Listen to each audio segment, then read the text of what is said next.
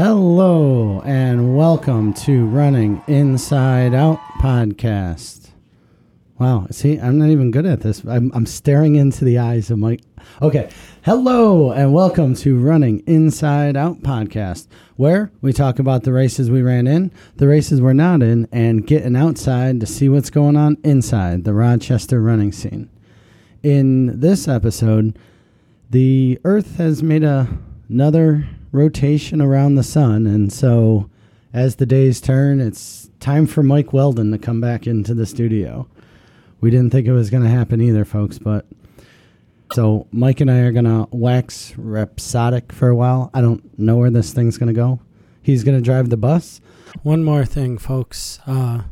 Just like every other Weldon episode, just remember this one's going to have a little bit of saucy language in it. So if you don't want the little ones to hear it, or you don't like to hear it yourselves, maybe you might either want to sit this one out, or I don't know. But you can't edit them. You can only hope to contain them. So with that, let's get into the trails, training, food, friends, and yes, even feelings of runners just like you.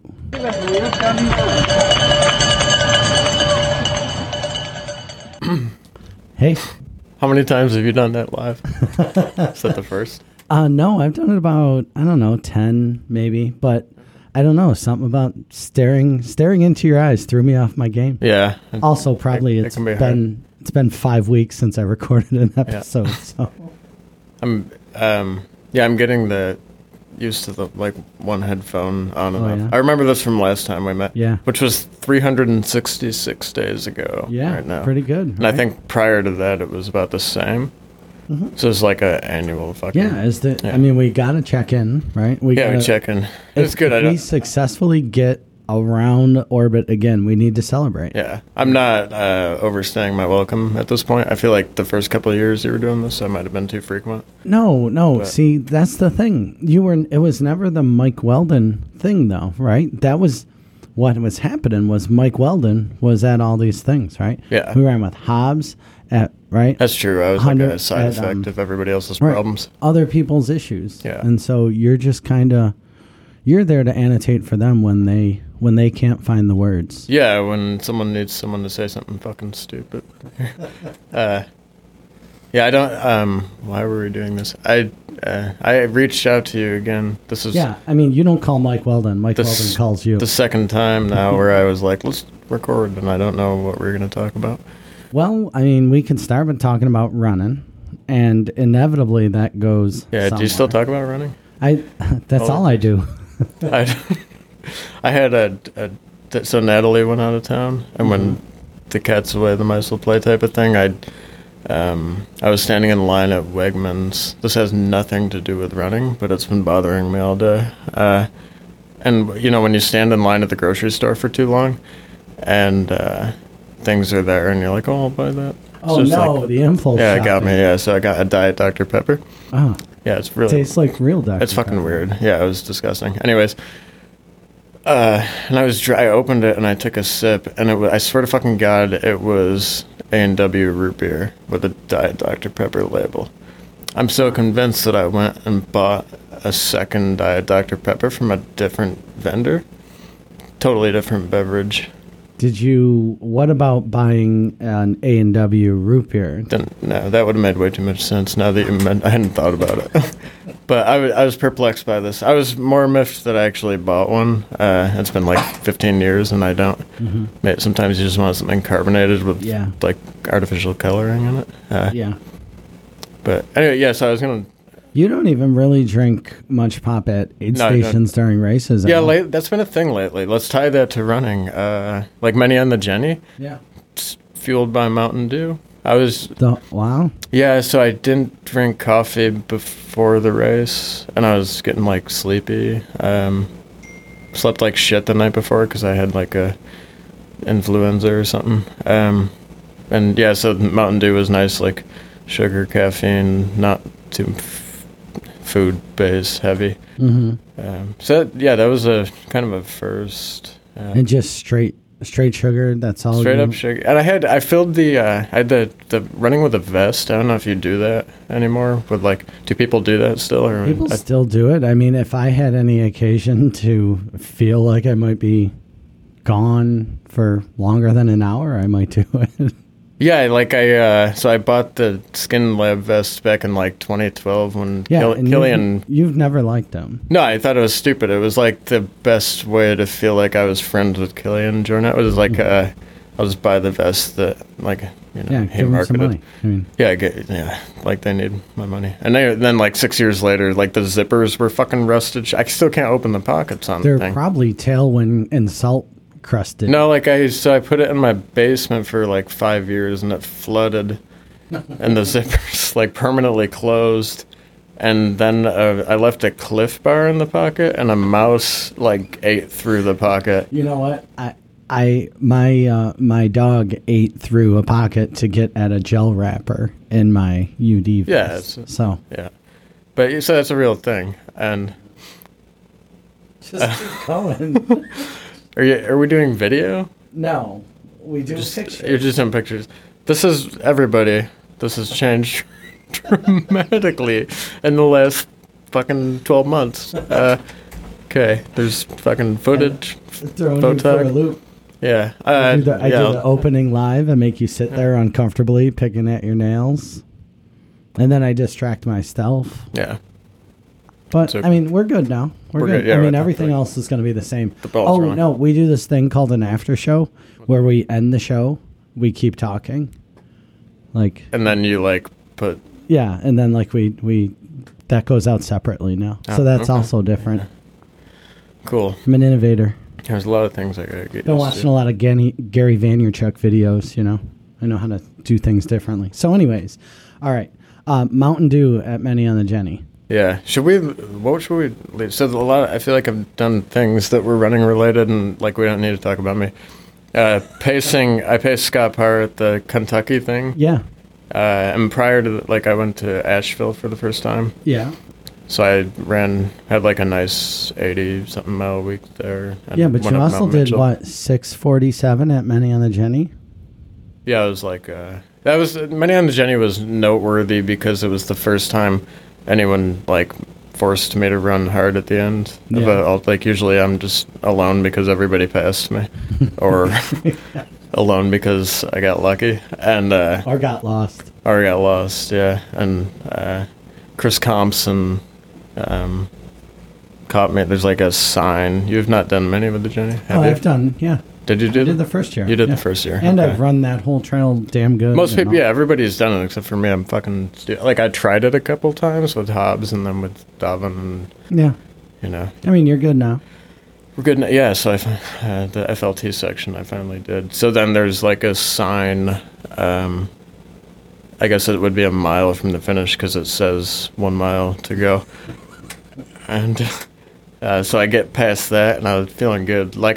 I stopped a few times, once to pee, and to see if so I'd been in a group with Ellie and Jason Mintz and Chris Compson for hours, and then separated from them and put I think a 5-minute gap on Chris, and I don't know about Ellie and Jason, but I had what felt like a comfortable lead. And I stopped, and I peed, and I would look across one of the gullies just where you could see a lot of the course, and nobody was there, so I was comfortable and moving well. And I passed that sign, and it's super flat from there. It's the easiest trail you'll ever run. Yeah, the last 2 miles, and you come. So you're talking about Letchworth State Park. You're running essentially what is the Damn Good Trail. Which I've not done, right? But now I should. I can't believe you've never done Damn Good. Yeah. I like everybody that's been affiliated with it is fucking awesome. Yeah. And that's where you get, if you run slow enough, you get to see Phil Nesbitt running back down the trail towards you, usually around mile 8, 9-ish, and all his radiating glory. Yeah, I got upset. I kept hearing it, aid station to aid station, I was just checking to see if he had taken his shirt off yet. Yeah. And it was always just, no, he's slowly unzipping it as he goes. Yeah. And how are my levels? You're pretty good now. Good. Sometimes Chris leans in and puts my microphone in front of my face.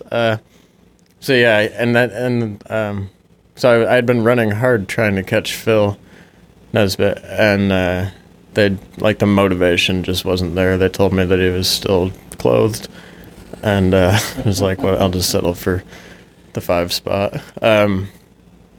Anyways, so yeah, I'm probably like 3/4 to go, and fucking Compson goes like full like educated runner, sneaks up on me and He turned his headlamp blows yeah, it was like the equivalent of that, like ninja fucking.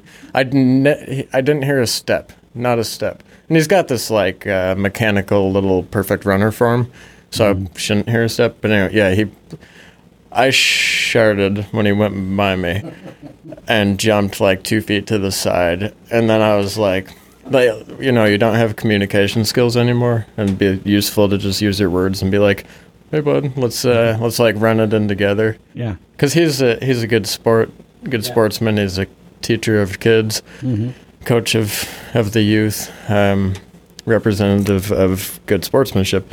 So I start running like as hard as I fucking can, just instinctively. It's a race. I was fried. It's a race, and I was like grinding pretty hard all day, feeling like shit for the whole week before that, and was like, cool, things are going well. And then, yeah, so he turns it on, and then we're, like, awkwardly, like, out-kicking each other as though, you know, 2 people that went into their finishing kick a mile from the finish line. And I've got, like, my 2-liter bladder on my back, and he's got 2 on the chest pockets. And then, like, I think we were, like, at a point where we were pretty much gassed to the point where we were certainly going to finish together. And you come out of the woods, as you know. I did not know, clearly. You come out of the woods, there's like a parking lot, and a bunch of people cheering harder because there's 2 people trying to outkick each other after 40 miles, which is exciting. And then you turn right. Yeah, and then you don't see the finish. You can't see shit. I didn't see a fucking thing. And I just see Natalie. And she's like going nuts, yelling. She's like, oh, yeah. And then, so my instinct was to run towards her in a straight line. That's always been your instinct. Yeah, Chris's instinct was to run the course and go to the finish. And then it was only like 4 or 5 steps, but in that time, we were like running like 5:30 pace or something. So in that time, he was gone, and I just was like, oh, geez. I walked it in. He was like, no, man, let's finish together. And I was like, you know, I used some profanity, not towards him, more towards myself and towards the situation.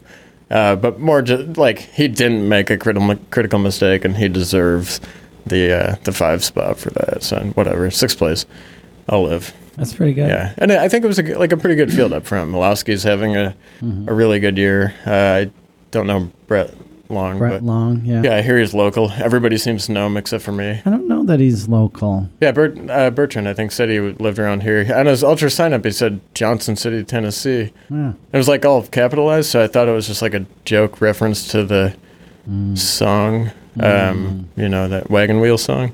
Oh, no. Because how the fuck did anyone else hear of Johnson City, Tennessee? And so I thought that was I looked at his results, and it was like 3 or 4 local races. And then, yeah, it turns out he meant business. And it was him and Jason and Jim and some kid Josh up front. And then me, Chris, Ellie, and Garrett was with us for a while. Yeah, and let's talk about that Jason Mintz a little bit. Yeah. He's talking about how he had a bad day. No, he didn't. Okay, so he did. Yeah, because Jason, I said, like, and Chris agreed that Mintz is probably the best runner there. Like, most races that Jason's in that are, like, local, there's probably not a better pure runner than him. Yeah. But we found Jason, and it was like, you know that Walmsley movie, like Lost on fucking 89 or whatever? We had that, like, we're running the course, and I see this kid walking up out of the gorge, like, dejected, and it was Jason.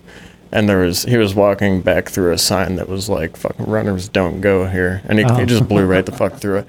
And he said he did like 2 miles in that direction. And then good spirits. He's with us, runs into the next aid station with me, Ellie, Chris, and Garrett. And he goes like, fuck it, I can still catch that front group even though they just put 15 minutes on me. Just maybe takes a sip of water and just blasts out of that aid station. And we all chill and eat whatever, PB&J. And start running again. about 10 minutes later, I get onto the course again, and I find Mintz off the course again. And I think at that point, it was just like, Jesus Christ. Yeah, you just lose it at that point. Well, yeah, you had said that he was up front for a little bit. He was, yeah, he was killing it. They were running like, 6:30s or something. Well, and the course is different this year. And yeah, Eric said there was like 3 miles of road that used to be trail because of the flood. It was huge floods, like legit, like swept away, as you said, Walmsley style. Yeah, so that's cool though. Do you know the guy that was behind you? This Chris Pabian? He looks like I don't know. He came. You might have bumped into him. He kept like coming up and running with us, and then falling back again. Yeah, nice guy though, real nice guy. Yeah, he seems. You had 6:48. Yeah. Wait a minute, you were in the parking lot with Compson, and he got 6:47.48, and then you got 6:48 flat. So it took you 12 seconds to recover? No, I was started walking. Egan actually, he's like, come on, buddy, this way. Like I was a, dog that fucking got in trouble or something. That's about, I think, probably how it looked to everybody watching. I probably looked like a huge fucking asshole. I don't know, whatever. After that distance and that day, I feel like I was okay. Hey, after 40 miles, you do what you want. Exactly, yeah. And I feel like it's the first time where I've ever, like, I'm really excited that Chris like got the most out of me that there was to give at the end of it. I've never had that happen, so it was kind of nice. They made you jump a little bit? Yeah, he scared the shit out of me, and then I ran hard.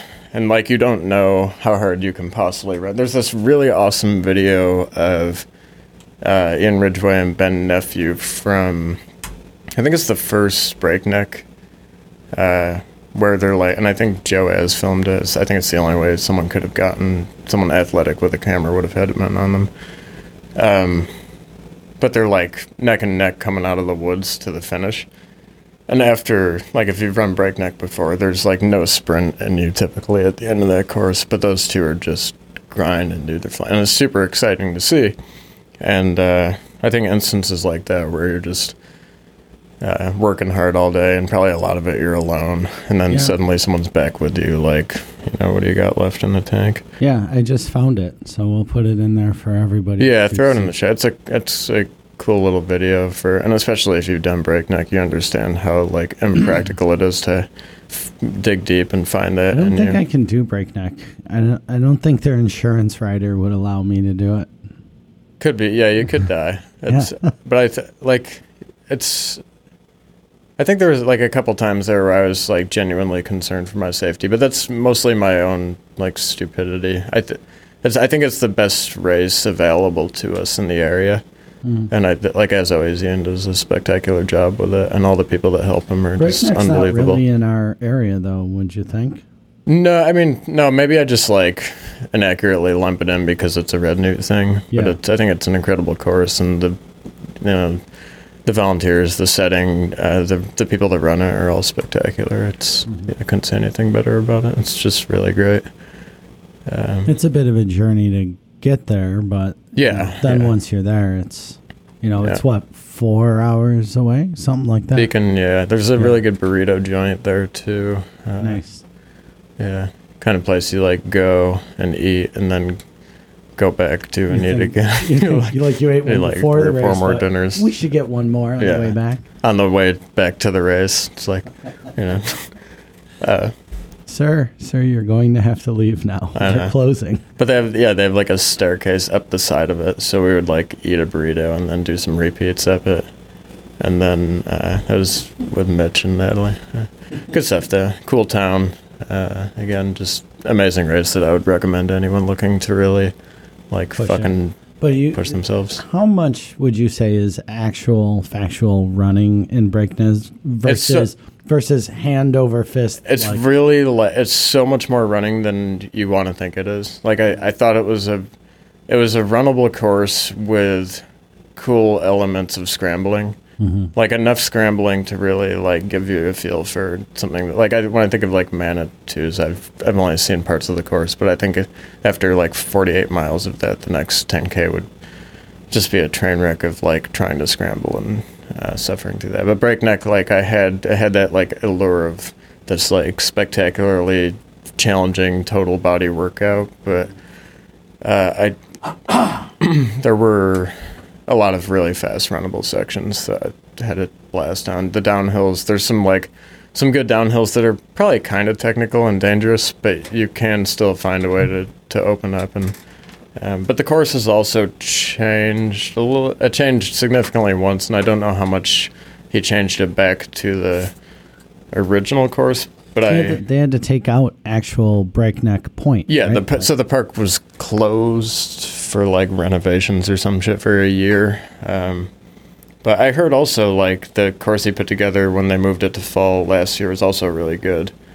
But anyways, yeah, I don't think there's a better race for people that are like, I want to try something spectacular and really get the most out of myself. Yeah. Seems like Ian can put together races that do that. He does a good job, yeah. Even like the downhill 5K, right? Yeah, the one in Ithaca. Yeah, it's all downhill. You're like, it's downhill. Yeah, okay. Get to work then. I haven't done that. I went and watched Natalie and Scotty Jacobs do it the first year. Yeah. And they were both like 27 minutes or something. There was a diaper involved in it. Scotty wore a diaper. Yeah. And I had to drive... No, that might have been Gorgeous. One of them, Natalie, like, abandoned her car with me. She drives stick. I don't. Never have, really. And she's like, just drive her to the start. And you drive into Ithaca with a stick shift for the first time ever. That sounds great. I mean, it's pretty flat, so it should be... Yeah, a lot of red lights. A lot of, like, a lot of red lights. You lights. don't think the people of Ithaca can get mad, but... A lot of red lights on hills. Mm-hmm. It was, tough drive. But yeah, even before many on the Jenny, so I went to Kentucky. The Scott Part thing was cool. Probably, are you going to have Scott on? Yeah, I think, he was on right before he went to that. But you're going to do one Yeah, like a post? I think we should, right? Probably, it's worth talking about. I can talk about it, too. I mean, you were there, right? Scott's race, but anyways, I'll just... So, Warhammer 100 down in Kentucky. It's the second year of the race. Second year. I think it's... so it's super small field still, but I think the RD is awesome. He knows what he's doing. He's got a nice series down there. I can't remember the name of their company. Last Chance. Next Opportunity, events. Whatever the hell. Yeah. Close enough. Super nice guy. Last Chance Events might be our company that we start right after this. Him and I think it's him and his wife. But anyways, they got a couple like more well-known races. But Warhammer, small field, point to point. It starts in the Red River Gorge, super like climbing hotspot, a lot of like thousands of bouldering people. Yeah, that's what Scott said. It's all about climbing down there. All climbing, and really like cool to chill, and because there's climbers there and there's like young people there and millennials and shit, and people that saw like free solo and started climbing and have money. There's also places popping up with like good beer and good food that I'll eat, and so that was sort of a nice little perk. But the race itself, I thought was really good, and I think it will grow, and I think it's like a really good option for as much as like the name and the idea and the subcultural nature of it at this point might scare people away. I think it's a good first 100-miler for a lot of people. Aids seemed really good. There was a lot of rain, but like it still didn't make it unrunnable. There was a lot of mud, but after doing Palmer's Ponds this year, there's like I don't think I'll ever worry about mud during a race again. Like it's and I granted I only ran like 18 miles of it. The muddy spots seemed pretty runnable. Scott was running really well over them. There was these weird like knee to waist deep pools of water like every 20 feet on the course. You could I think we were really fortunate to be out front because probably like 12 hours later it was a disaster, but it was still chewed up enough to where like if you try to run around them you just slide sideways into them. So everybody I think settled into just running right through it. So that was probably pretty taxing after like 80 miles, but there's a lot of like super runnable parts. I actually was talking about going down next year and doing it. Yeah, well, you could do that thing like Meltzer and Jurek, where you go down and you help Scott get the course record and win, and then Scott comes down and helps you break his course record. Yeah, and he could, like, Scott could rent an Airbnb for me with the hot tub again. just do it like that. I mean, but yeah, no, he like it was a really good crew. I'm enjoying crewing for like responsible older friends like Hobbs at Western and Scott and Davin, where I've had a chance.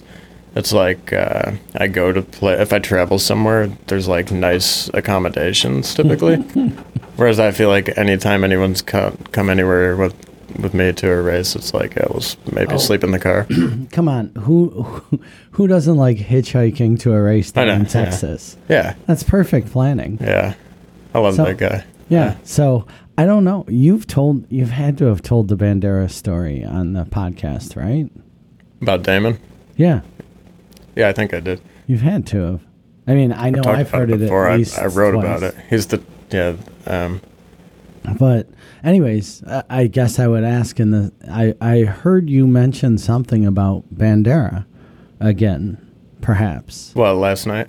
Yeah. Yeah, we drank a lot. What did I mention? I was talking about Damon and his leg. Amputated leg. No, you were saying you're older and wiser now, and you're pretty sure you're going to want to go back to Bandera at some point before you're too old to run. Did I say that? Yeah. No, I just made all that up now, but doesn't it sound good? It sounds like something I would have said. Okay. I'll go. Yeah, if you go with me, I'll go.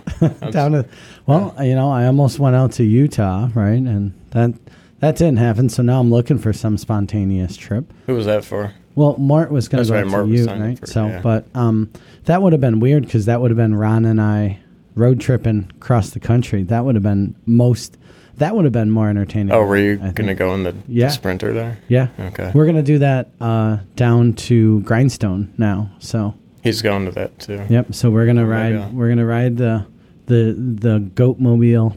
Lando van. Super on the fence about the Grindstone versus Philly thing. It seems like good groups going to both. So few people weigh and debate, should I run a marathon or 100-miler? Yeah, it's just a weird, like I always said to myself, like Philly's the only marathon I ever wanted to do. It's the only like bucket list marathon of mine. And I don't even I like the Eagles. I'm a big fan of Philadelphia as a city. A lot of character. My favorite boxers are from Philly. My favorite movie boxers are from Philly. My favorite sports teams are all. You mean Joe Philly, the famous boxer? Yeah. Anyway, so I'm inclined to do that, but I also I've only run a few marathons, and they fucking hurt more than other races. And I always said if I do another one, I'd want to actually train for it and try to go 240 something.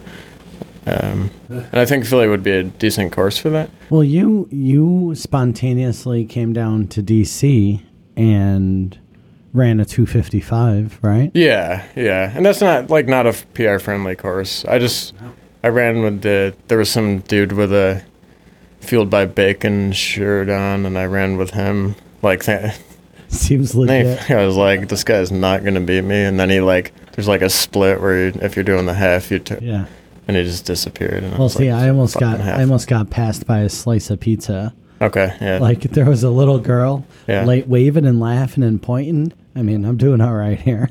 And then I turned to go to the full marathon course, and I looked behind me, and there was a slice of pizza 3 steps behind down me. on you. Yeah. That's cool. Luckily, I made the turn, and he went to the finish line. Yeah, that could it was close. Do some damage, I think, psychologically, if you a goal race and someone dresses pizza. Yeah. Anyways, bacon shirt guy. Bacon shirt pulled you to a 250. Yeah, he did, and I was I'll just run with the lead female. And then there was if you remember it's a hill that you hit, and it goes. I think it's going through a park. Yeah, I saw a girl pull down her shorts and take a poop by the tree. Yeah, that was me. I was no. I was clean up after yourself, lady. Yeah. Curb your dog. But it was a good climb. And I was with the lead female, and she didn't seem to want anything to do with that climb, and I just wanted to be done with the race.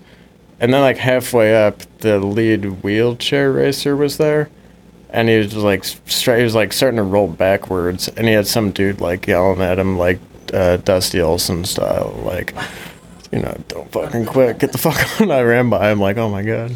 You want to be somebody? Yeah, it was ridiculous. But yeah, so it's not a PR friendly car. I would like to hammer you know, relatively for my ability level fast or full marathon before I age out of that. Yeah.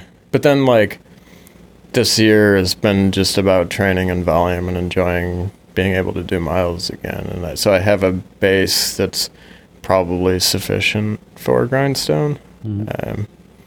So that makes sense. But I've also gotten such mixed feedback about Grindstone that I'm like, I gotta tell you, it's not something I would go down and do. Yeah, I but struggle like a lot with the races in that region. Like some of the toughest runners I know are like, don't fucking do it, it sucks. But then some of the runners I know that are like typically road runners that will go do them and be like, yeah, it's like a pretty chill course. Well, I like to go down there because you get a front row ticket to watching Jamie Hobbs run. You know, that's really that's where always I good. go. I like get a front row seat, you know. Yeah, going to races with Jamie is good. So yeah. There's that. But I mean, the thing about Grindstone that's always weird to me, I think, and I'm speaking strictly from watching the race and the results and stuff, is you got a 40% chance that a hurricane's going to come in. Yeah. You know, like it's still in a part of the most. I think like I'm pretty comfortable in most social situations, but it's in a part of the country that I still like it. Like in Kentucky, there was 8 stations we went through that I was like way too gay for them to not be like, what the fuck is wrong with this Yankee? And I was like getting that vibe. So it was like, I don't know. I just need to be more comfortable and accepting of my southern counterparts. Yeah, and then like a lot of like the religious elements of the less accepting religious elements of those areas have typically had me shying away. I've always had great times down at Hellgate. And it's always been great, even though it's, you know, Liberty University and all that. Like, it's always been fun. People have been nice. I mean, Horton's a little bit of a, you know, heckler, but that's what he does. He's never heckling you personally. He's just heckling the idea of you as a weak runner. In the name of God. Yeah. No, I think it's like, you know, it's weird. I mean, I have found that going into even going to some places that I haven't been in 10 years, the country is changed. Like, and whatever is in our mind of what a place is, I guarantee you it's not that. Like, it's absolutely not what you think it might be. Yeah, it was really interesting being in Asheville and staying with, like, you know, two people that aren't, like, they don't identify by a particular gender, and they're, like, super progressive, and they would go on about how, like, progressive and comfortable Asheville is in that sense, but then with the reality of, like, okay, if you step outside of, you know, city boundaries 10 feet in any direction, you could find yourself in an uncomfortable situation. Yeah, it's weird, man. Yeah. But everything is changing and shifting. Yeah. It's all crazy right now. Which is good. There's good change, there's bad change, and that probably shouldn't dictate where I go to run a race. Well, no, now you got to go. I mean, you're going down one of your first races, one of your first ultras was down in Texas, right? I mean, you drove down to Bandera. Yeah, and it was, there was some weird stops. But I don't know, I historically thought of myself as coming from farm families that still live in towns where, like, there's only straight white people, and that's it. Like, I've always felt like I kind of knew how to navigate those situations, but I've found myself in some weird places where I'm like, maybe it's like the Trump politics really just igniting a fire that I think we are all kind of stewing a little bit over that, right? Like, everybody's got that little kind of undercurrent of us are we friends or are we enemies? Is this hot? Is this hot or is this cold? Like, I mean, it's all I don't know if you lost friends over the last election, but I lost a few. Like,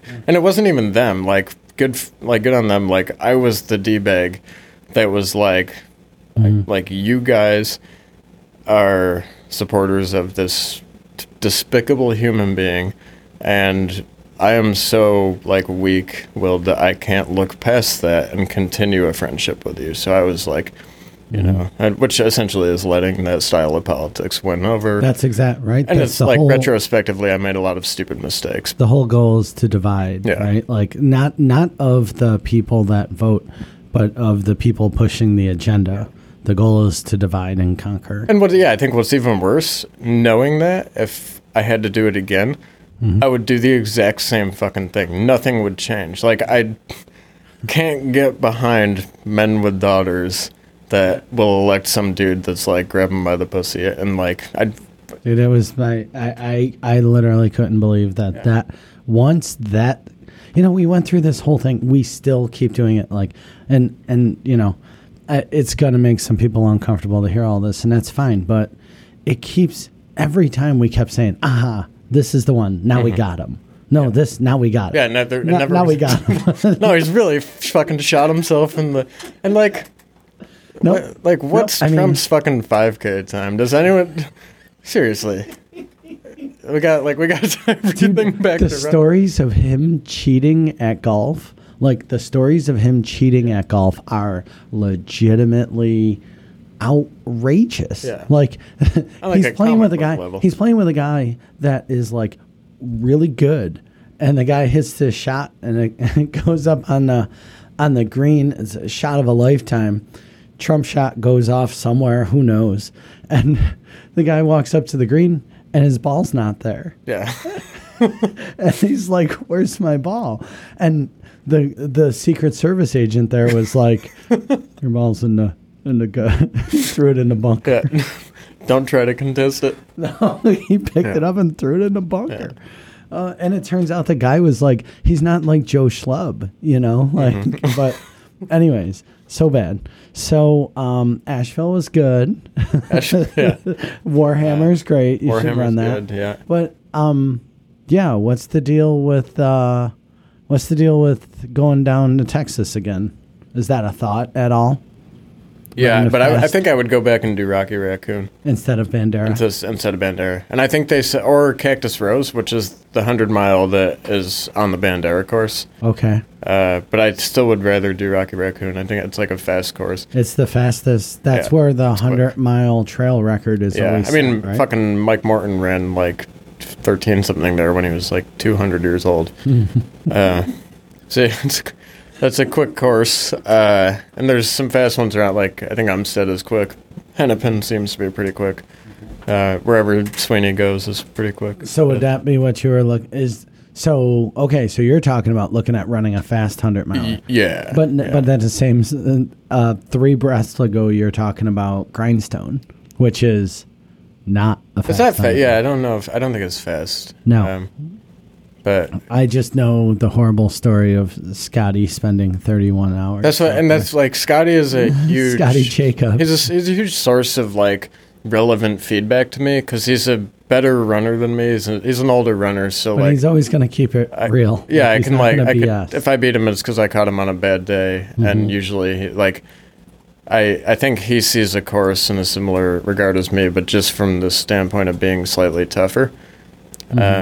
So I value his feedback a lot, and his grindstone feedback like steered me pretty far in the other direction. Yeah. In the same year, my friend Alan did it, who I stayed with in Nashville, and he said he loved it. He had a blast, but then like Alan's a guy that, you know, he has gauged nipples. He split his tongue in his bathroom. He doesn't feel pain. He doesn't respond to human sensations the way that I do. So it's like less viable feedback for me. You're just a little bit more sensitive. than Yeah, him. so the grindstone thing has been tough for me. And then, like, last year, Mince and Jamie were both like, let's go down and do this. And I was like, cool, still have a lot of health issues to work through. And then, like, I'm not without those now, but I'm, like, way on board with just ignoring those for the rest of my life. And like running anyways. So I'm like, I worry less about dropping. What is like $300 fucking to run a 100-miler now? It's expensive. Yeah. It's been years since I tried to sign up for one, but I think it's still pretty expensive. But I'm less concerned about like signing up and then having to drop out because I feel like shit. I'll just go do it anyways. And that's for whatever reason, Grindstone's one that people I know tend to go do, which is also convenient for me. I wonder why that is. Proximity, do you think? Like Virginia, what hundreds are that? I mean, it's not even close to us, but we have a couple in PA. Eastern States, does that even still happen? It didn't last year. Is it happening this year? That's a good question. I haven't even paid attention. I should look into that. Yeah, that would be cool. But again, that's not like that's more of like, am I going to survive versus like maybe just before I turn 80, figuring out like how quick can I run 100 miles? Figure out how to do that. Yeah. What do you think? Well, I like so Twisted Branch is coming up. And like way in the other direction from 100-milers in Texas. But I think it's going to be an exciting year for Twisted Branch. I have never heard you avoid a topic so much as Texas, as Bandera in Texas. Yeah, you're planning a 2020 presidential. Well, we could talk about like so the year I did Bandera was a pivotal year for I think the history and trajectory of ultra running as a sport. Like that race particularly, and I feel like there's a race report I wrote that was somewhere floating around on the internet, but it, like, at the time, Tim Olson was, like, the shit in the sport. Sage Canaday was becoming, like, what Jim Walmsley would eventually become. It was a really weird, like, pivotal thing. But Olson ran the 50K that year after setting the course record the year before. And that was shortly after he had set the course record at Western. He signed the North Face deal like a couple weeks before Bandera 2013. And then here comes Sage, like full on, just nukes that course record 12 months later. And it's like, who's this fucking guy from Cornell? Right. Nonetheless. And then he like starts rampaging through the sport, and he's found a way. I think Sage is unique, and that since then he's found a way to stay healthy and relevant. And I think there's like few guys that go from that like track background, road background, and really like make it stick. How much does Sage actually race these days? He's racing like he's doing different. Like he did Comrades, had a decent Comrades. Yesterday he did the Mont Blanc Marathon in like 4 hours. So he's running really well. He's like, when he goes to do Mount Washington, he's like top 2 or 3. And he's running, like, I think that's rare. Like Dakota Jones similarly. You think it's the V-Fuel? I think it's the V-Fuel. The V-Fuel's doing it. It's his plant-based stuff. But you were down there. You had seen Timmy Olson. So I saw like Tim. I ran with Tim, and he won handily. And then I saw Sage before and after the race, but didn't have much reason to think about it in that regard, except that he looked extremely fit. And but that was like I think for like moments in history of ultra running, that was one of those like we've moved on from the Bronze Age or the Silver Age to like the new era of fast track kids that are going to dominate the sport. They're going to come in. And then now we see that like yesterday at Western States with Jim and Jared Hazen and Jared Hazen, pretty good. Yeah, it's a snake, man, just rolling in there. Course record. Yeah. Shame about Eric Senseman, though. I know. Didn't Hobbs almost beat him last year? Almost. He didn't. He was like, you guys didn't tell me that Eric Senseman was right up there. Yeah, I felt bad. I feel like if we had said that, he would have really found a fire deep down inside. Maybe. But maybe then someone would have been like, Eric, this fucking guy Hobbs. Eric, a guy with a girl's name is coming after you. Jamie Hobbs, yeah. But yeah, so that was cool. But anyway, like, Twisted Branch, like, you're probably, as the local voice of trail running, probably pretty excited about Twisted Branch. That's my fangirl race. Yeah. I love Twisted Branch every year. I think it's a celebration of this area's. I mean, it's everything that this area is kind of about, right? Yeah. Hard work, right? Scott McGee works super Does the hard work. to make that race happen. Yeah, like the cast of characters behind it, like Scott, Yep. Bertrand, Laura, everybody that goes in behind and just fucking grinds it out. I think Right. they're like all the super important. volunteers come from Rochester, and that's one of our big struggles has been to try to figure out how we can establish a base down in Hammondsport where there are volunteers from. I mean, we get some really great volunteers from Hammondsport.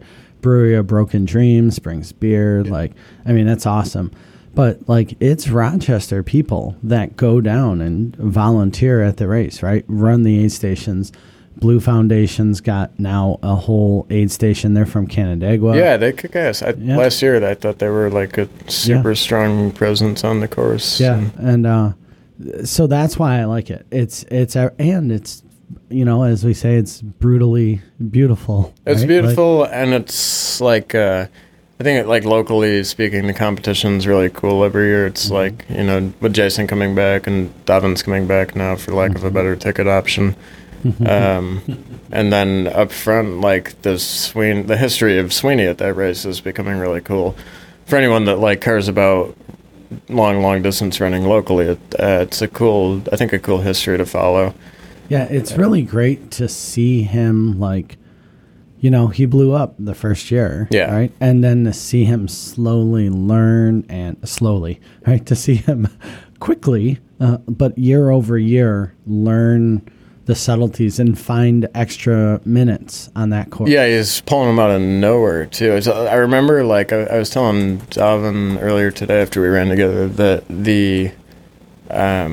I'd crewed for Scotty that year because it was like right when I got sick and had dropped out of the race. But like, so I would be at the aid stations, and Jim would come in, and then Rich Heffron would be like 3 steps behind him all day.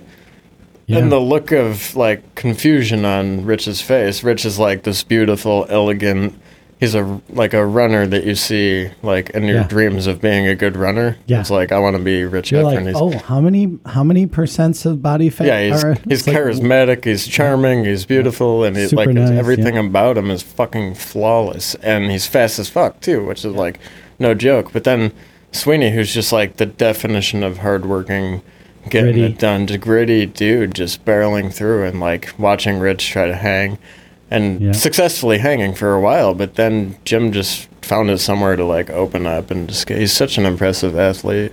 Yeah, and you mentioned Umstead, right? Yeah, like yeah. His Umstead, his Hennepin is 1404. I could be saying that wrong, but yeah, he's gone like close to 13, I think, at the Yeah, distance. I think that was Umstead. Yeah.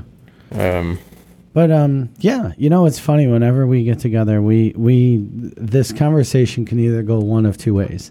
One, we get all like self-navel gazing and just talk about our running and everything that we're doing and why mentally we're never going to be right and how terrible we are, but how great it is. Or it's going to go the other way where we just talk about everybody else. Yeah. And it seems like good with today both. you're not so interested in talking about Mike Welton. I can be. I can talk about me, but I've I've already asked you twice about Bandera, maybe even 4 times. I'm not going to do it fair again. Mike Weldon question. That's all I got on my notes. Yeah, so I was It like, says, good. what about Say Bandera? something about Bandera. I had my own notes. I just didn't bring them. Dr. Pepper. You didn't bring your Trapper Keeper? Get wasted. The Trapper Keeper came up the other day. Yeah. I want one, and I don't know if they're Trapper Keepers are around. amazing. I had one with a fucking unicorn on it when I was like 12. I had a Transformers. Took a lot of beatings over there. Transformers Trapper Keeper. Yeah, I That was my wasn't that favorite. masculine, but I liked the Transformers. I mean, but- Transformers are non-gendered. yeah, They just have That's deep true, yeah. voices. exhaust pipes and shit. Trapper let's Keeper see. would be tight. Umstead, 1439. But it was 2 years ago. That was his crazy one. But that's not his PR. 1407. He's done. Second place was 1407. He's got a faster one on it. Yep. Somewhere, let's see, where is it? I don't know. I'm looking. There's Manitou's 1319. Yeah, it's like less of his thing, I think. Yeah. Well, Twisted Branch, his whole goal is to win the prize money, man. He wants to win that the prize bonus money for going under 10 hours. Yeah, he's got. Like, if we both break it, then what do we do? Just fight? No, he'd probably beat the fuck out of me. You know what? His legs. If you also break it, I think Scott would take up a collection. I would want Scott to give me money for breaking 13. To be like, this fucking kid just, like, yeah, he won't go away. He came from the grave and he finally broke 13. The race I just can't figure out how to run. Sweeney's got a 408 at Mendon. Yeah, what year was that? That's 2013. Okay, so he beat me that was my first 50K. Oh, yeah? Yeah, I think 2013, because it was, up front was Cole, Molowski. There's Mike Weldon, number Dobbin, 9. Ian Golden was fast. You got it all laid out. I think I have that all memorized. Cole, Jim, Dobbin, Jim, Ian Golden. Yeah. But I bet you don't have number 6. That was not the year Yassine DeBoon was there. No. It was... I remember that was the year that Dan Ward was behind me, and I tried to take my tights off and fell naked onto the trail, and everybody was like running by like, cool scrotum, hanging brain on the trail. I was like the Batwing. No, it's Tim Unrath, dude from Baltimore, was 6th place. I don't remember. Hobbs also like made a big push. but then Tuig was 7th, Ed Housel, and then Mike Weldon. Ed beat me. Okay. Yeah. So, and Ed was what, like 60 there? Ed's like the ageless fucking wonder. That guy, he's an icon. He's been running Can Lakes 50 since it was a Western States qualifier. Jesus. Yeah. He was 54 that year. Yeah. Holy shit. Yeah, I distinctly remember Hobbs. Scotty Jacobs was there. Was he really? You beat Scotty. Scotty finished. Dan Ward he was right after me, right? Yeah, Mike Weldon, 4:39.11. Dan Ward, 4:39.36. Scotty Jacobs, 4:42.39. Yeah. And then Bray rolled in at 4:53. Right. Did he run the whole course? Did you? Was that the 4-loop option? You know what? Fuck it. He'll get that joke. I know he will. I love Mike Bray more than most others. Oh, he's good. That's good. Oh, sick burn. Joel Cisney is in that race, 5:12. You know, Joel Cisney was responsible for part of my current, the most recent running resurrection. You know, Joel Cisney is the best. Okay, I won't say the best race director of all time, but I will say the best pre-race orator of all time. He is, and possibly like the greatest person on the planet. He's fun. He's amazing. Yeah, I love that guy. So I was at Cayuga, right? And so I was starting to feel better about my running, and I'm like, hey, I'm kind of doing this thing, and it was great.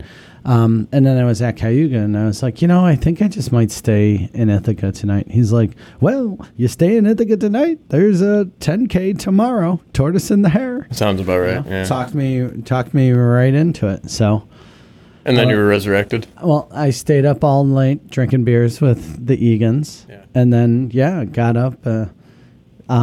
Amy Lopata gracefully lent me her campsite. And so I stayed I had my tent and everything. So I slept in luxury. And I woke up and, I ran the Tortoise and the Hare 10K. So that was pretty great. Do they separate it like Run Rabbit Run? No, like it's Tortoise because the first 2 miles is, you do a loop around a park, which is a mile. And then the next 2 miles is straight up the climb, up the service road. Mm-hmm. Instead of going up the falls, you're taking the service road all the way up to the top. You do a little lollipop, and you run back down the same trail. So it's Tortoise going up and Hare coming down. Okay, that makes sense. And Rich Heffron was there. Did he win? He finished second to his friend named Sam. And Sam... Was it Sam Morse? Sam, I don't know. Sam is super fast. Sam is what his name is. Sam Morse won Water Gap one year with like... No, this is a younger kid. Oh, okay. Yeah, Sam Morse was like 40, I think. No, but boy, oh boy. Yeah, he was fast. I saw those guys coming down. I'm like, I got to get out of the way. Yeah. Like, yeah. It was good, though. Yeah, it was Rich really is fun. fast. Yeah. So Cool. anyways, hooray for Joel. Yeah, hooray for Joel. Love Joel. Everybody listening that's looking for bomb-ass races to do should do Joel races. Yeah, go do Tom B. Straight up Tom B is like a legendary Yep. race. But there's a lot of options. They got a marathon now. They got 13K, fucking anything, 26K, yeah. Yeah, literally, yeah, 52K, probably, right? Joel would let you probably do a mile if you wanted. Yeah. Right? Yeah. Yep, I'm a big fan. Big fan, unapologetically. Yeah. Yeah. But anyways, so Twisted, and then I think that so you got Sweeney up front, and I think Michael Himes will likely be there now. He backed out of Western, and I feel like not enough people are familiar with Himes or have followed his ascent into the ranks. Quick, right? Post Quick. 40, just like flying up the rankings. Yeah. Probably would have done really well at Western, but I think he's someone that could linger around Sweeney for the whole day at Twisted Branch. This is so silly. Ultra sign up. Okay, so here's why you should not care about your ultra sign up score I'm trying to get lower. I or want to be. the algorithm or anything. Yeah. They got Sweeney listed here as a target time of 12:03. Yeah. The guy's run the race the last 3 years near 10 hours. What's my target time on there? August 24th. Yeah. Move. It's just like the picture of a watch, the Garmin warning that's like, move. Get the fuck out of everybody's way. Let's see. They got Rich Heffron at a 10:57. Oh, is he signed up this year? Yep. That'll be awesome. Davin at an 11:25. Michael Himes at 11:53. Molosky at 12:01. Sweeney at 12:03. Ian at 12:14. That's right. Ian's running it. Weldon at right below Seth Almakinder at 12:34. You're at 12:39. Yeah. I don't know if I can beat That's why you Seth shouldn't. at anything like under 100K, but for some reason he's like aging really well into the distance. He's placed in the top 5 in this race Yeah, it's every year. every year. And, like every single year. Well, it's his home course, and he runs well. Yeah, he's a great runner. And he's Yeah. awesome. So, dude. I mean, if you look at that race, I mean, and there's Mintz is at 12:05. So, yeah, if you look at this race of these top ranked people, Brendan Glover from Corning. I don't know, Brendan. I don't, but I know that Eric Boyce texted me today, like, because he was talking about coming down to watch Twisted Branch and maybe pace if I needed a pacer, because Davin is not doing the race and won't be right. pacing me. Yeah. But I was like, Sweeney could be pushed up front this year, and he's like, he looked at it and was like, by Glover.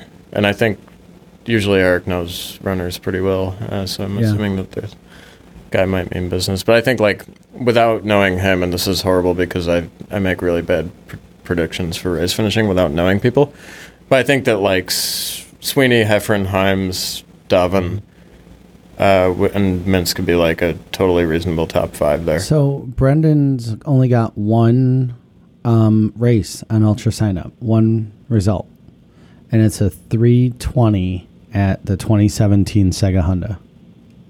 Is that good as that? I can't remember. Yeah, 3:20 is pretty good.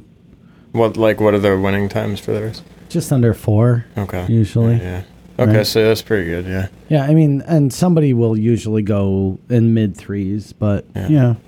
under 4. So yeah, if he's done distance, then that could translate really well. Well, we'll see. I mean, he has no other race results. He's a wild card. Yeah. Maybe And then there's he's- always like 6 fucking kids on the bottom of the list that are going to show up and beat the shit out of me. Yeah, I mean, that's always the way it's going to be. You just got to deal with that. Yeah. But that should be an exciting race for you to watch anyhow. I love it. Because I do the timing. I love going to. I'm all over the course, so I get to see the whole race. I get to see the beginning people, the end. I see the whole damn thing.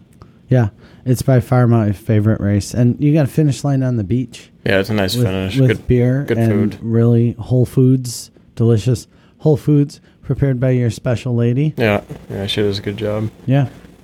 Yeah. Natalie does good work. Mm-hmm. The beer's good. And I love that the IPA is called Good Enough. and we get a ticket there now too. So I'm gonna have to remember to actually sign up for the lottery. Yeah, that's a thing. You got to put your name in, right? And now it's a Yeah. Western States qualifier. Mm-hmm. We Which got- I heard today that Oil Creek is no longer a Western States qualifier, which is wild to me. And I think that if there's going to be non-100 milers that qualify, Twisted Branch absolutely deserves to be one of them. Yeah, and then you got Laurel Highlands. Which I think is magnificently easy compared to Twisted Branch. Yeah. That's just I guess I just wonder why they had to take one away in order to give it to Twisted Branch. I don't know. Like Like, why did you have to take away Oil Creek's qualifier in order to make Twisted Branch qualify? I wonder if they're like just trying to like Yeah. lessen the size of tickets in the bin. I don't know what the fuck they're Who doing. knows? I don't know, but Scott Pyre's registered for Twisted too, so Yeah, he's what, like perennial top 5, 6, 7. I don't know. He's 10. top 5, 6, 7, but he's up there. Yeah, he figured that course out way before a lot of us did. Yeah, he had 6th place last year. Yeah, I found his secret though in the woods of Oh, and Kentucky, 6th place 2 years ago too. and it's positivity. He's unflappable. Yeah. He was like, there were things that occurred that I would have been enraged. I would have been mad. I'd stop to take a shit. I'd do anything to stop running just out of anger. And he was just happy as could be the whole time. He tried to get mad once. He like kicked a rock and he yelled some cuss words and then was like, That's unusual. it's like, I tried to get mad for a second there, He's like, but "Oh, he's like, I dag feel that." so good right now. Yeah. And I was like, wow. Yeah. But that's it. So I'm going to try to like channel some of that because that's not my strong suit. Positivity is Positivity? not my thing. No? Not on the course, no. I mean, love for your fellow human. Yeah, but- love for my fellow man, a life of service. I'm trying to be better about that, helping people move and things like that. Yeah, we did good yesterday.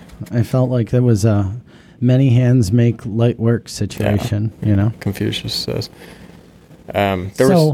Speaking of the life of service and yesterday and conversations today, I had thought of this idea. You know, I know, you're one of these people, and when you get into a rut with your running and you feel like you just can't get it balanced, and you're like, I can't get, so you need a couple of gears moving all in sync to be an effective runner. Like, I can't be 40 pounds overweight. I can't drink 12 beers a day. I need to at least get out and do these things. And I think I'm seeing a lot more of this now that I'm one of, Now that I'm you were one of those a people? sufferer. Yeah. So I'm thinking like, what, there should be like some sort of like support community that's tangible and doesn't happen on Facebook with the fucking emojis, in which people that like can't get their shit together and get their running or their biking or whatever back on track can meet up and have these conversations with a support network, like not AA style, but like in person, talking about these things. Right here in the back room. So yeah, there could be like, so, and I think about like so many of our injuries over time, I think start to, at first they're very real and then they start to manifest like emotionally transitioning to physical injuries. And it's like, maybe the ticket out of that is not venting to cyberspace and like banking on these intangible, shitty, stupid fucking responses from the masses, but getting into a room together and being like, here's my fucking problem. I'm an alcoholic. I go through this every year. Like, I quit drinking for 6 weeks, started drinking again, quit again. I developed an eating disorder for 2 weeks before Minnie and the Jenny, and then I got like the fucking flu because, go figure, you need to eat food. But all food is Jesus dangerous Christ. in Yeah. some way, but yeah, you I still said need to I gotta lean up, and so I think there's this like there's a space for that. And when I think about, and I don't even need to name names, and there's people that will listen to this that could reach out to me and be like, hey, I'm interested Well, in what this. I was But- going to say is I used to have that. My personal therapy was the radio show. Like, I would get together with Kendra every week and then eventually get together with Sheila and Jen. We would just kind of hash it out and talk about running. And that was for me. That I love doing that. Yeah. But, yeah, what we should do is if there are people that are listening, as you said, they can reach out and drop me a line at Chris@Running Inside. Yeah, they get you. Track. I don't give a like. It can be. We can do this in my fucking living room. I don't put care. It together. Yeah. So because that's what like. So something that I noticed that's not unique to your situation is that when you go off the rails with this whole thing, and like fall off of consistently running, you have the back door of being part of the community still via this radio show. Yeah, but there's this thing, and I don't mean to cut you off. Keep going. No, I think that's like a torturous aspect of it. So I have and Davin was saying this today, like when we go to shit, we have the luxury of not doing anything anymore to be a part of this. Mm-hmm. And that might not be the ticket, maybe, and I'm not, I'm not a psychologist, so I don't know for sure what the best way to navigate these, shitty spaces is, but it's way too easy for us to like back out. He's like, I didn't have a community when I was injured. I didn't have anything. I just kind of backed away into a corner. And then on the opposite end of that coin is like a race director, a photographer here and there that like can stay super embedded in the sport without being able to partake in it. And I feel like if I look at that, that's a huge struggle. I think it's worse even than not being part at all. Like, I don't know if I could do what y'all do. Right. And like, and I've said to some other friends, like, I've asked people, is the podcast still good? Because there were some dark times where and you've said this thing. So I've felt like I wouldn't call it a fraud, right? Like not quite a fraud, but I'm like, oh yeah, you're doing that thing. You were awesome that day. Tell me more about it. Wasn't that great? Isn't it amazing? Don't we all love running? And then in the meanwhile, I'm like, But at the same time, like I think because my interest is genuinely in the person I'm talking to, like it makes it easier, right? Because it's not about my running. It's about their running, and it's about them. And I think that in its own right is very healthy, and I think that like also like it's super healthy if I talk about, someone directing a race that would otherwise be running it if they were in the right physical space to do so and enjoy it. Like at least you're providing those opportunities for people, but it's also like you have to sit there and watch people do what you want to do, and you have to embrace their joys in doing so without finding your own like authentic joy in doing it. You're just documenting. Honestly, I don't listen to running podcasts right now. I used to listen to like 4 or 5 of them. I don't listen to any of them. Yeah, I never did. I listened to a couple of Walmsley ones because I wanted to have his child, but otherwise I just stay away from them. Yeah, I mean, but you had said something to me once. You had said it in an email when we were working up to Cayuga, and you had said it's, we had already gone through Twisted Branch and we were looking at the next Cayuga. Yeah. And you had just said, well, it's, we had put together this really good plan, and you had said, well, it's time for you to go from somebody that talks about crushing 50 milers to actually crushing a 50 miler. And I think about that every time when I'm feeling like, boy, how much am I doing here in the podcast? How much am I doing in running? Like, am I just talking about it? Like I'm wearing this Garmin every day of my life. Yeah. Has it just become a watch now? And I think about that. I don't remember when this thing all happened. This thing that is now my new resurrection. Mm-hmm. Every time I run 3 or 4 times a week, I start feeling great about myself. Right. And I don't remember when that started. It could have been as much as like 18 months ago. It could have been a long time ago this funk started. You think it was the consistency that led you back into feeling okay about it? Yeah, I think I feel better when I just go through the motions of running. Yeah.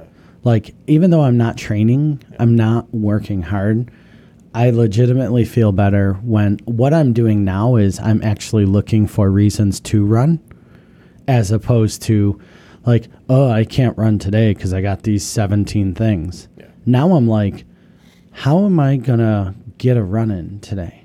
You know what I'm going to do? I'm going to do it right now. Yeah. That's how I'm going to get it in.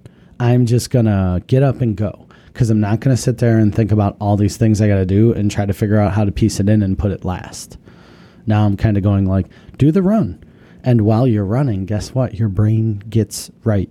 Yeah. And then you can come back and do those things. There's an old episode of Tim Van Orden, who did the Running Raw project. He's like Masters, perennial mountain champion, Masters, fucking sick-ass trail runner. He's like 52. He was 4th or 5th overall or something in escarpment last year. Awesome dude. He was like the first runner that I found in 2010 when I became vegan and like wanted to know about being a vegan runner.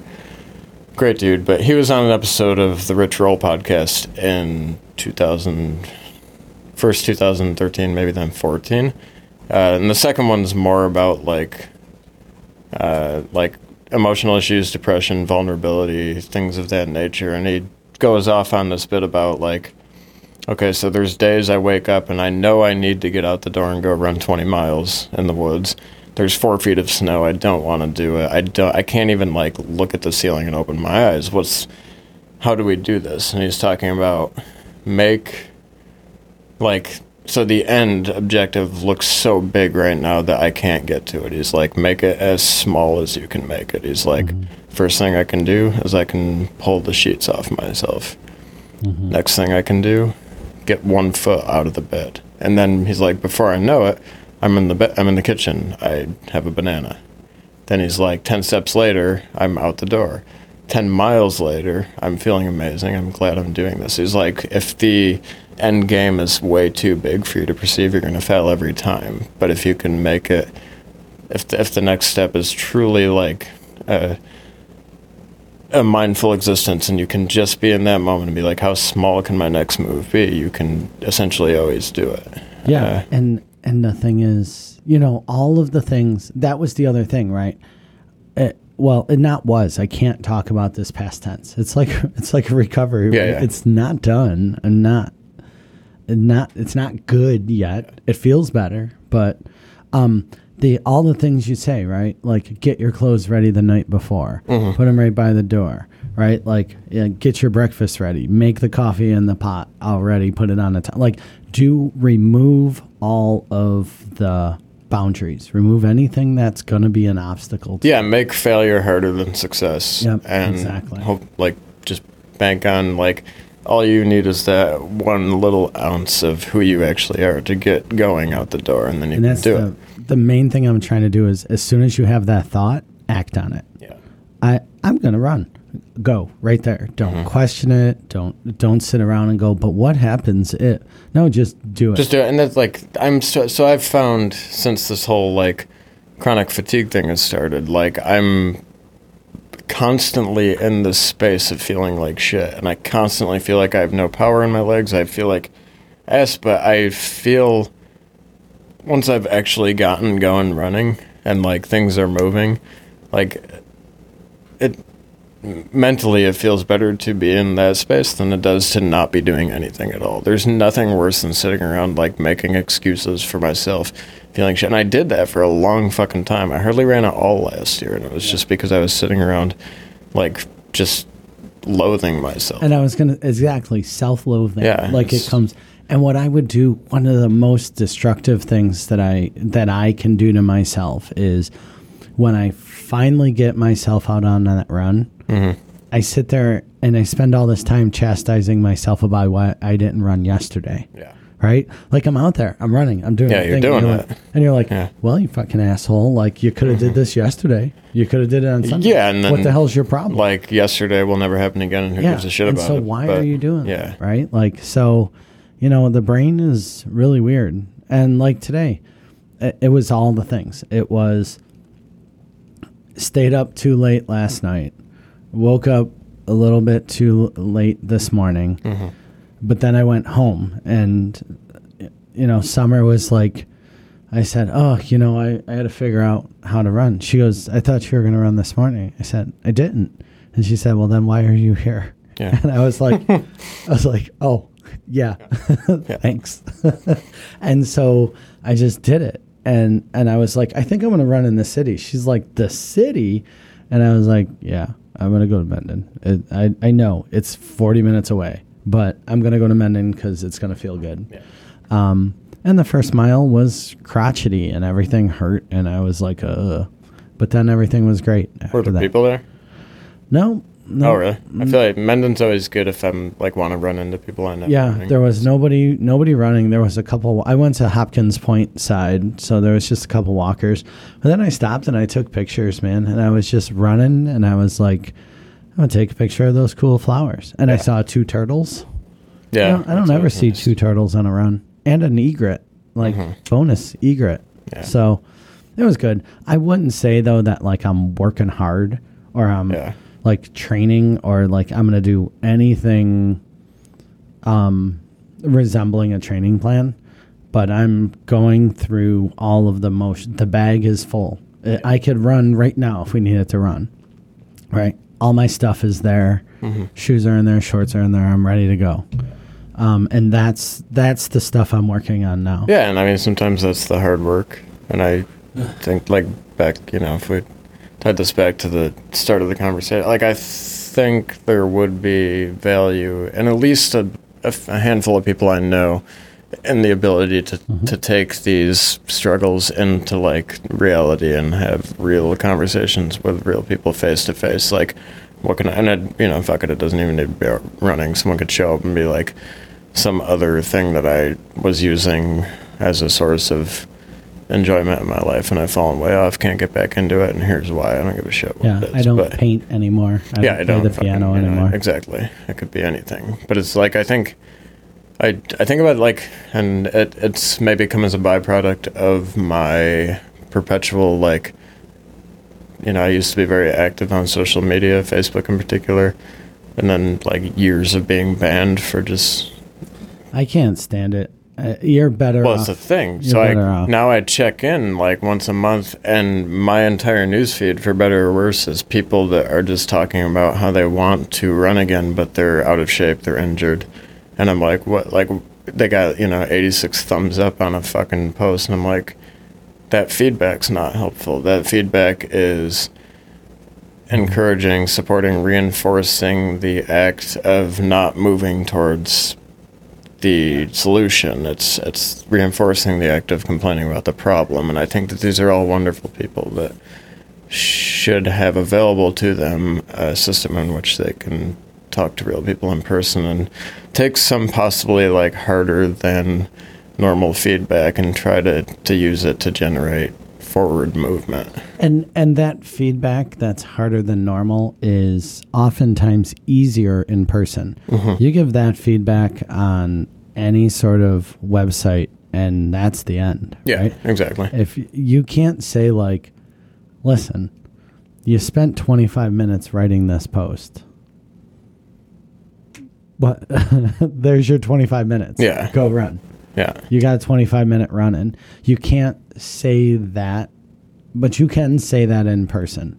Yeah. You legitimately can say, what do you, like Summer did this morning? Well, then what are you doing here? Yeah, I mean, guilty as charged. I remember when this first started, I would like lean into the cyber realm of like phony support and be like, hey, I feel like shit. Somebody like, and I'm somebody a tell me it's okay. World-renowned sandbagger. Like it's, I'm perhaps the worst person at this, and I think that like, if I can be of any use to anybody right now in this moment, to be like, maybe offer up a support system, be like, hey, let's all get together and fucking chat about this, and maybe we can all find, forward movement. So we should progress. do that. Somebody's going to listen to this. Somebody's going to like that idea. If you like that idea, you should email me, and I will gather up all the things, and Mike and I will figure out how to do this. Yeah, we'll put a date on the calendar, and we can just sit around and have a real powwow. Yeah. For sure. Absolutely. So do that. Email do us. that. I'm looking at my inbox right now. Make it happen. I'm not looking at your inbox right now. Anyways, like what else can we positively related to running? What else can we talk about? So I think what social media is good for, So I don't have Facebook installed on my phone. Yeah. I don't like to go out to the website. Does that work for you? I know people have removed the app, but then I think I see them on their browser using Facebook. So I go, if it weren't for the podcast and if it weren't for the running community, I wouldn't be on it at all. I'd be done. I don't like it. I think it is dividing friends in ways that like nothing we've ever seen before. Yeah. Should we talk about the mountain bike article? No. Should we? No. We shouldn't. I think Trump style politics and I trail think communities. that's terrible. Yeah, I think do that too. I think that it's absolutely terrible to write that kind of article instead of saying, "Hey, here's a problem I see. What can we do to solve it?" And instead, you say, "This group of people suck, and we're better than them." Yeah, like how many mountain bikers have ever shown up to a runner's trail work session? Yeah, like and that. how many trail runners? I mean, it's just like that doesn't work. It doesn't work. It's Yeah. Trump. It's Trump style literature, and that it's fucking group silly. sucks, and we're better Yeah, than them. and here's then- why their short shorts are fucking stupid. And I don't like it. I think the article was terrible. But I think what it's good for, and the thing that I miss the most, is like the event we had yesterday, right? That event happens because Mart puts it on Facebook and says, here's an event. So without social media, we don't have that. We don't have the events. Yeah. That's what I'm missing. I'm missing like, oh crap, there was the group run on Thursday that I really wanted to do. That piece is great. But people didn't show up at that move yesterday because the Facebook post was so compelling. Yeah. People showed up at the move yesterday because of the people, right? It wasn't like, wow, Mort put a really funny picture up there and it's great. That social media post really moved me. It informed people that an event was happening for people that they truly cared about with other people that they truly care about, right? We're moving. It's a huge change in our life. We're moving into a new house. Can you please come help? Yes, we will, right?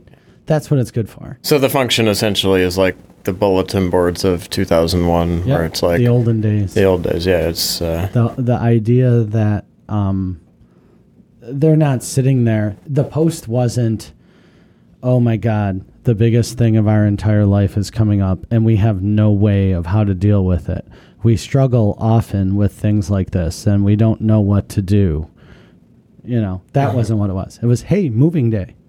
That's completely different. And I wonder about that. And I don't have kids. I look to you, friends of mine that do have multiple children or children, to spell these things out for me. But is there a link in the value of social media to staying connected in an era of your life in which you're otherwise not able to be out physically connecting with people? So, like, has parenthood disconnected you from a tangible social life, and then social media becomes a very valid and useful tool? I think that, and I'm speaking absolutely honestly, I think that that's a bogus excuse. Is that a cop-out? I think so. Okay. And only because I'm speaking from my own thing. Yeah. Right? Like, I am no more or less connected to people than when Facebook was there and I was on it every day. Like, yeah, people might see me at a run and be like, oh, I haven't seen you in a while. Yes, you haven't seen me in a while. Mm-hmm. But what they really mean is, you're not posting on Facebook as often as you used to. I do think there is and I don't like it, and I think it's terrible, but I share these pictures with family that is all around the country or something. There's a better way than Facebook, right? Facebook is, it's I need to go to payday loans to get my check cashed because I need some money early. Like, they're providing a service for you, but at the cost of your future. Exactly. Yeah. And I think it's a cop-out to say, my kids are not the reason why I'm not running, right? It's, and I don't know. I think it's a cop out to say like I'm not seeing people because I have a family. Yeah. Because the places I go, I see families. Right? Yeah, it's like, interesting. Yeah, and that's it. Like as I have a, it's not. I won't say privilege because I think having children is a great privilege. I have a different reality that I exist within, and it allows me particular freedoms that I don't think all of my peers are anymore afforded. But like it comes back to like, what if there was some valuable, tangible, physical, real community solution to the problem of I can't do a 6-hour training run because I have kids? What if there was like a running community like, hey, let's all have our kids hang out somewhere and people can take turns watching them while different people go run and do their workout, and here's like a real community solution that doesn't involve sitting at the computer talking about, some politics or some bullshit. Yeah, and I think some people have that, right? In close group friends, you might have that. But it's hard when all your friends are runners. Yeah. Because you want to go run with those same friends. And Natalie and I talk about that, like, if we have a kid, like, but there's going to be the obvious trade-off. Like, I'll watch them, you run. You watch them, and I'll go run. Mm-hmm. And I don't know if there's, like, an expiration date to that convenience. There's, like, a pitfall somewhere in there where I'm like, I need to do 6 hours, and you're only running 20 minutes. It's not a date. It's a distance. It's an expiration distance. Yeah. You watch the kid while I go train for 100-miler is much different than got to do those miles for the ALS 5K. Exactly, yeah. And I think that's like I want to start moving towards, and it's important, I think, that the whole community like thinks about these things, like how can we positively help each other move back into a space of positive like real social engagement as opposed to just sitting around on the computer and fucking around. What I think is interesting is when we're all together, like yesterday, there wasn't a hell of a lot of phones out. No, not really. I followed Western, like... Yeah, that was the reason why to a flaw. Most of us were looking at our phones for that, but that was it. But then we were using that as, like, there wasn't a whole lot of... Because, I mean, you're working, you're talking, you're eating together, you're doing all the stuff. There wasn't a lot of people taking breaks and stuff like that. I think it's the in-between parts that we really got to, like, work on. And for those that weren't with us, right, like you said, there were people that couldn't do the move yesterday or... That's the best thing I've ever done in your studio. No. So I think... I didn't just piss. I think the oatmeal's up there. I've been holding a fart in for like an hour because I'm afraid of what will happen in the sauna if I rip ass. Yeah, we've all farted in the shower before. It's so bad. Why does a fart in a swimming pool smell so terrible? But the bubbles are so cool. Oh, but they're terrible. Then you see the beautiful bubbles, bloop, and then what happens? Yeah, it's. Chemistry, I think. That's what I say. It's got to be something with the chemicals, the water. I don't know. It doesn't dissipate, so it gets concentrated. It's like when you try to make a gas and you make a solid or a liquid. I think that was a Sacha Baron Cohen. But he was like interviewing a chemist, and he's like, "So, what about when you try to?" Yeah. Anyways. Oh. I'm trying to think real quick of like anything else that we need to hit on. It's been 90 minutes. I think the huge. Well, I mean, the thing is, so let's talk a little bit about your running real quick. All right, so you ran really well at Benny and the Jenny. Reasonably well, yeah. Yeah, okay, yeah, good. Yeah. For you, reasonably well. Yeah. By all accounts, though, from where you were at this point last year, you ran pretty damn well. Yeah, and just felt really good about it. Right, and you've done some big races, right? You did Twist It last year, right? And you're, like you said, you're still struggling with some of these things. Yeah. But you're running regularly. It's getting it right? done. You went down to Asheville. You said you did an 80-mile week. You did 45 miles with Scott at Warhammer. You're talking about running hundreds. Would you say that you feel good about your running right now? I do. I'm excited about it. Like physically, it doesn't feel good, but mentally, it feels great. And that's where I'm at. I'm excited to I think I've said this recently, is just to like be training again and to have a goal that like, and maybe it was a matter of letting go of being who I used to be or who I thought I was. Maybe I'm not that far from what I was, or maybe I'm better than what I was, and I just have like some delusions of grandeur from my past that, like, let's face it, I was never like, there's always been better runners locally. I just had a lot of fun competing with them, and now it's just harder to compete. But it's fine, because that's, I guess, the nature and spirit of competition is being pushed and finding out what you got, you know? Mm-hmm. But, so yeah, I'm like super excited for Twist and Branch. I think that like closer to 12 hours is within the realm of reality. I think that, I think Jamie and I had that talk yesterday, and maybe that's what we'll both be like aiming for. Okay. And So, but you're, like you said, mentally you're feeling good. Yeah. And I think the most important thing I've learned is the mental part. Mm-hmm. You have to be feeling mentally good, because even if you're running fast, if you're not mentally there, you're going to beat yourself up for not running faster, for not doing something better. Oh, I should have had this for breakfast instead of that. Oh, I should have picked this trail instead of that trail.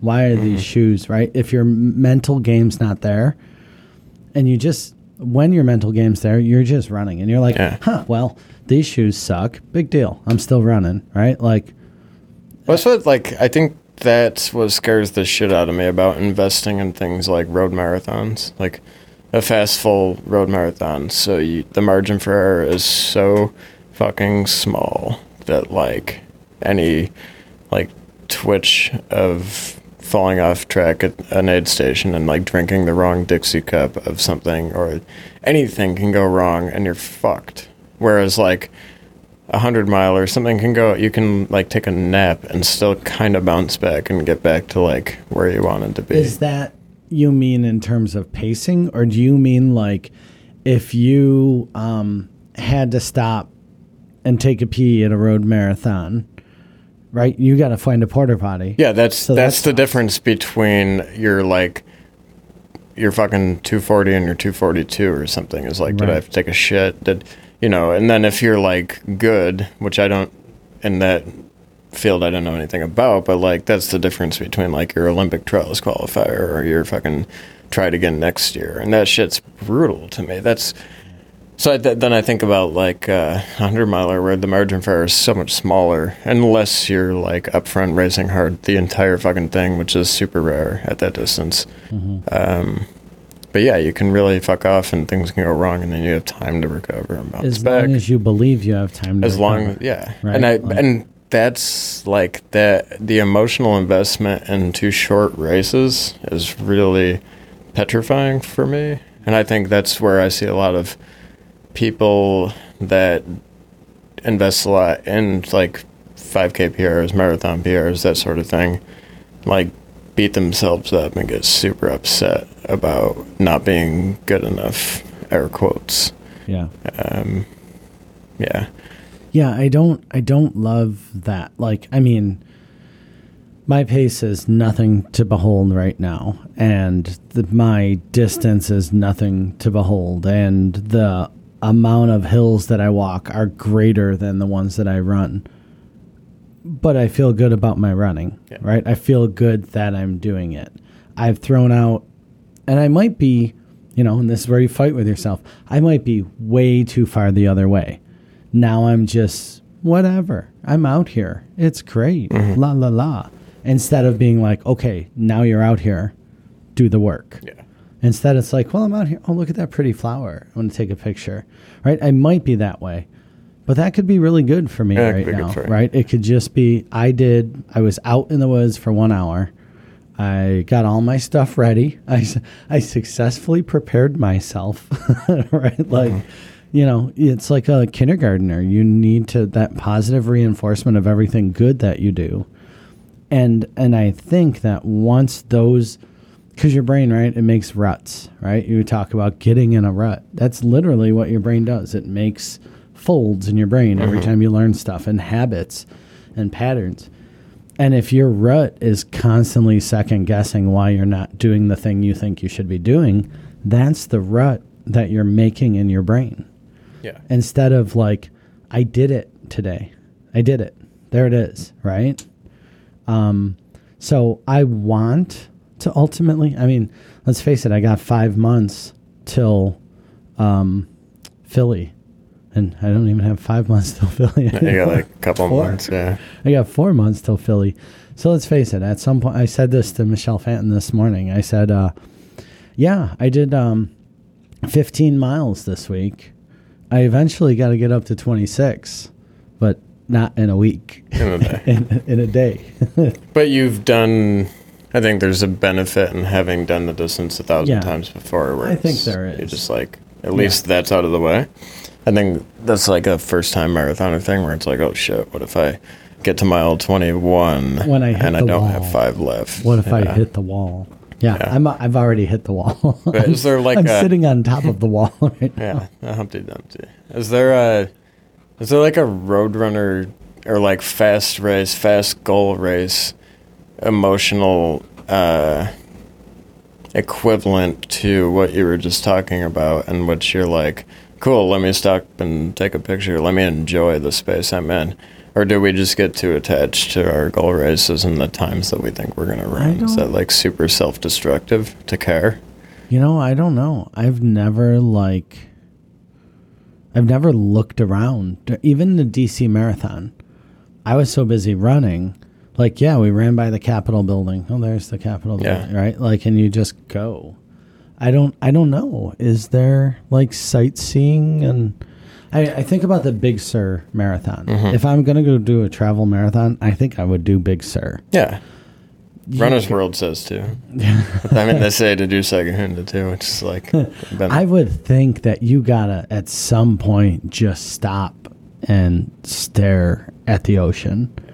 Like, you're on the cliffs overlooking the biggest ocean on the planet. Yeah, someone running like a 2:10 at Big Sur missing the point. Yeah. I don't know. I think maybe, but that's why we're trail runners. Yeah. But and that's also like, so I think back to like Jason, the Many and the Jenny, who like, if I had gone off course twice for the duration of each of those detours, I don't think I would have stayed in the race, and I'm nowhere near as good of a runner as him. He had every reason to justifiably bag it, not risk injuring himself, but he stayed positive, stayed as happy as you can be, and toughed it out and finished. And I think that's perhaps like the most respectable endeavor in the sport. And he still finished 12th, so everybody behind him, that's the other part, right? Everybody behind him thinks like, whoa, that dude did awesome. Mm-hmm. And I think we all have to understand where we all have whatever struggle we have during that race, right?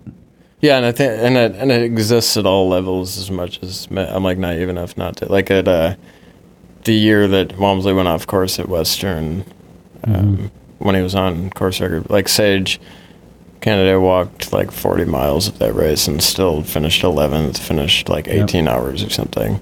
Yeah. And but those two were like slotted to trade 1 and 2 all day, and but both toughed it out through situations in which most people would have been like, "What the fuck?" Right, right. And you change your goal at that point, I guess, right? Yeah, I think goal, and maybe we've talked about that before. That goals should be flexible, but maybe I'm getting like more daunted by that reality as I get older. Yeah, but how do you become the best if you let your goals be flexible? Exactly, right? That's a huge thing. Like, and then you think about like, so I don't know if a lot of trail runners are like super into following road marathoning and road racing, but like I always wonder with elite, like cream of the crop road marathoners, how many of those do you actually get in a lifetime? Like like even the most fit, best, most durable Kenyans, Ethiopians, Ryan Halls, like how many times can you run 26 miles in 2 hours and 5 minutes and expect to have another one in the tank and then another one until you're like 40? Like that's got to be a finite investment. It is finite. Right? Yeah. Because but like destructive, like we're in ultra trail running, you see, guys that are decent at the age of 35 can still be decent at the age of 50. But you also see some people that are amazing not be runners 2 years later. That's true. Yeah. I think we're seeing a lot more of that too. And there's probably a lot of podcasts that talk about that I just ignore. Yeah, I don't listen to any of them. Yeah. I mean, yeah. But I do think, like I said, my dial is, most certainly, by most accounts, my dial is way too laissez-faire at this point. Yeah. But in that flexibility of the goal, for me, the goal is when I have the thought, be prepared to act on it. Mm-hmm. Like, have everything in place, have all your shorts ready, have your shoes ready, have like whatever it needs, because when the thought happens, you have to go do it, because that's where I'm at. Because that thought is going to come, and if I don't act on it, the day is going to take it away, So that's really where my goal is at this point. Mm-hmm. I got to shift that, though, soon. Yeah. Yeah. Yeah, you got to move forward with things. They won't let me do what is it? They won't let me do 9 3-milers at the Philly Marathon. They're not going to be like, Chris, do 3 and come back. Yeah. I'll be here all week, folks. But yeah, you should be fit. It's a long ways off. And at least you're not running grindstone. You're just going to hang out. No, going. That is, I love crewing races, man. I love it. I'm a little bit of a. Maybe I just love crewing Jamie Hobbs, though, honestly. Yeah. I'm coming around to the crewing thing, and I've had really good experiences. Burning River was great. Yeah. I love crewing Burning River. I love crewing races. I think it's awesome. Yeah. All right. Real quick, let's summarize this. Just almost 9. It's bedtime. When's this one come out? When are we going to be out here? I don't know. As soon as my get my act together. Yeah. How long what's your turnover on these? Well, that's why I record the intro live. Okay, that's good. Yeah. So I'm thinking. So in terms of training, I'm going to do a workout maybe once or twice between now and Twisted Branch, and I want someone to go with me because it's going to be a shitty day of driving. But I'd like to do a hill workout that hits all of the major climbs on the course, and just do one, drive to the next. So up, down, just drive to do the next. all the climbs. All the climbs, and maybe do it twice between now and the race. Well, I got to do that, yeah, because I got to go check out the course. So yeah, so anyone that wants to join me on that, get in. Well, the only way you're going to be able to do that is by putting the event on Facebook. Yeah, and that's I guess why I'm bringing it up here, so I don't have to go on Facebook anymore. Yeah. I'll just text the 3 people I know and be like, "Hey guys, what's up?" And they'll be like, "Yeah." All right. Well, we'll wrap it up here. Yeah. I'll do the thing, and then we're going to do the other thing.